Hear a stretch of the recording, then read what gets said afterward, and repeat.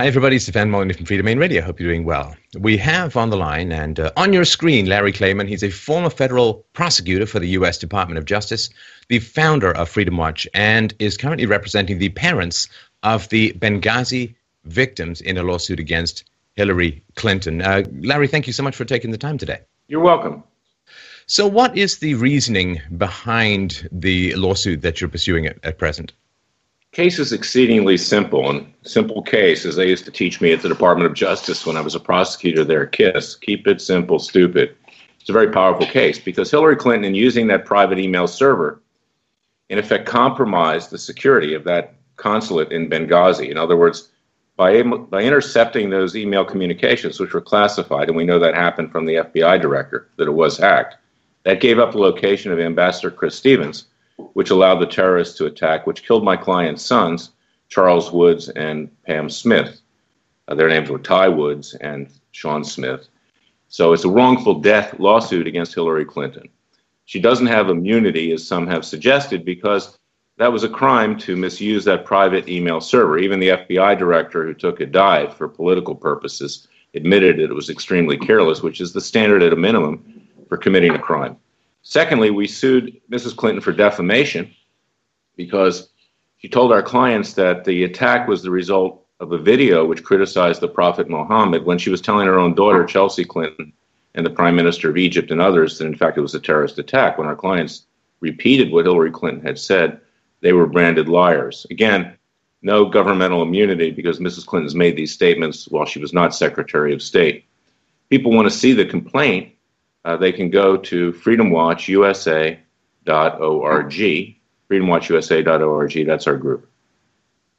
And you've cited a Politico article that talks about the last batch of Clinton emails from the State Department contained 5 emails from Russian-linked hackers. I wonder if you could help people understand the relevance of that. The relevance is that that email was exposed to hacking. And it's not just Russia. The Islamic Republic of Iran is extremely adept at cyber espionage. In fact, years ago, I brought a lawsuit against the regime for victims of the regime. I had 17 viruses put into my computer. I went to the FBI with that. This is something that's done routinely. All nations have that capability. They do it. They're obviously focusing on the Secretary of State because she does international politics and diplomacy. It would be like saying there's not life on Earth to believe that her email server was hacked. But here's the bigger story. The bigger story is the cover-up by the U.S. government. No one, whether it's Democrat or Republican, really wants to push that hard. All these emails are in the hands of the National Security Agency. We all know that they've grabbed every email and keep them for at least the last 5 years. If they wanted the full story on Hillary Clinton, the FBI could have gotten it. Right. Now, forgive my ignorance of the local conditions, but would the whereabouts of the ambassador and the others be a mystery? I mean, wasn't it fairly known where the embassy was and how to attack it? Well, you just teed up a question for me, which answers itself. No, that was an undercover CIA operation in Benghazi. And it was not to be known that there was activity there. And in fact, our client's sons were working in conjunction with the CIA. That's out there in the public domain. So this is it really revealed a cover off of a CIA operation. I'm not saying our clients were undercover CIA agents or not, but if you do that under American law, if you blow the cover of a CIA agent, it's the death penalty. Yeah, well, that seems quite stringent. And so this is how the theory. Sorry, go ahead. I said I would say, and that may explain why there's a cover-up here. That doesn't mean that everybody gets thrown the death penalty with every violation, but that's the strongest penalty. So that's what was at stake here, and that's why even the FBI director doesn't want to pin the tail on the donkey, so to speak, with regard to Hillary Clinton. Donkey is, by the way, the trademark for the Democrats. Right. Now, the question of why all of this occurred, there have been some theories. I'll bounce one off you and get your thoughts on it. So, of course, it was an election year, and if an attack upon Americans in the Middle East on the anniversary of 9/11 had occurred and the facts behind it had been revealed, there are some who say that it would have been devastating for the Democrats in that election cycle, and that's one of the reasons why there was this misdirection, this complaint that it was about a YouTube video and so on. What are your thoughts as to why there was this immediate diversion rather than a confession of what had happened? There is an impression in this country, which I believe is accurate, which the President of the United States favors Muslim interests over other interests. He is half Muslim. He attended Muslim schools in Indonesia. He wears a ring that says, "My only God is Allah." Someone took a close picture of it. He thinks of himself as coming from the Muslim part of the world. And consequently, they are sensitive to the fact that he has not fought Muslim terrorism as much as perhaps someone else might have. So to have a terrorist attack right before the election on his watch, when he said that they have won the war on terrorism, would have been a big hit politically. And that's one of the reasons why they covered it up, in my opinion. Right. And what sort of time frame do you expect for this kind of process? How long do you think it might take to wend its way through the system? We would maintain that Hillary Clinton, since we sued her in her private capacity, has only 20 days to answer the complaint. She has been served with it. They may take the position that she gets 60 because she's a former government Secretary of State. Will obviously argue that. But once the complaint is responded to, this case can, in theory, go into discovery. We can take depositions. We can ask for documents. It will move relatively quickly. But we didn't bring the case to influence the election. We did not. We brought the case for justice. And it's symptomatic here in the United States. And frankly, I love my country and I'm very proud of it. But it's a disgrace that in this country, we don't hold the elite accountable. They do a better job in Brazil or in Israel and other places where they hold chief executives accountable. This country, you get a pass. There are two systems here: justice for the elite, justice for the rest of the country. That's what we're trying to eliminate.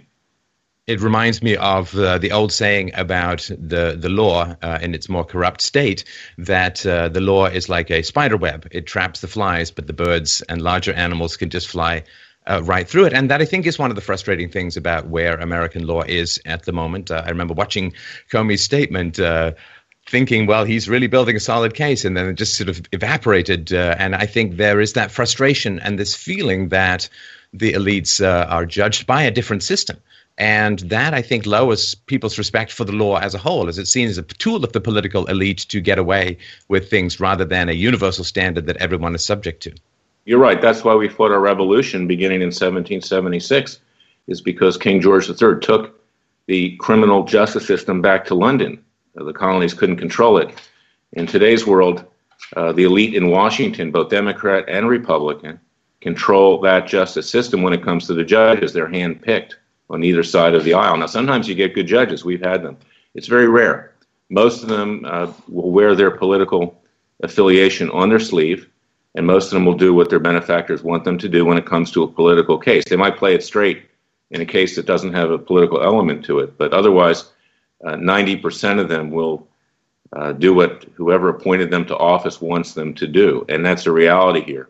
I might add one other thing. Perhaps our greatest founding father, Thomas Jefferson, said that when the people fear the government, there's tyranny. When the government fears the people, there's liberty. And Jefferson knew what was going to happen. He said, we need a revolution every other generation to clean house. And I don't want to see a violent revolution. I want to see a peaceful one.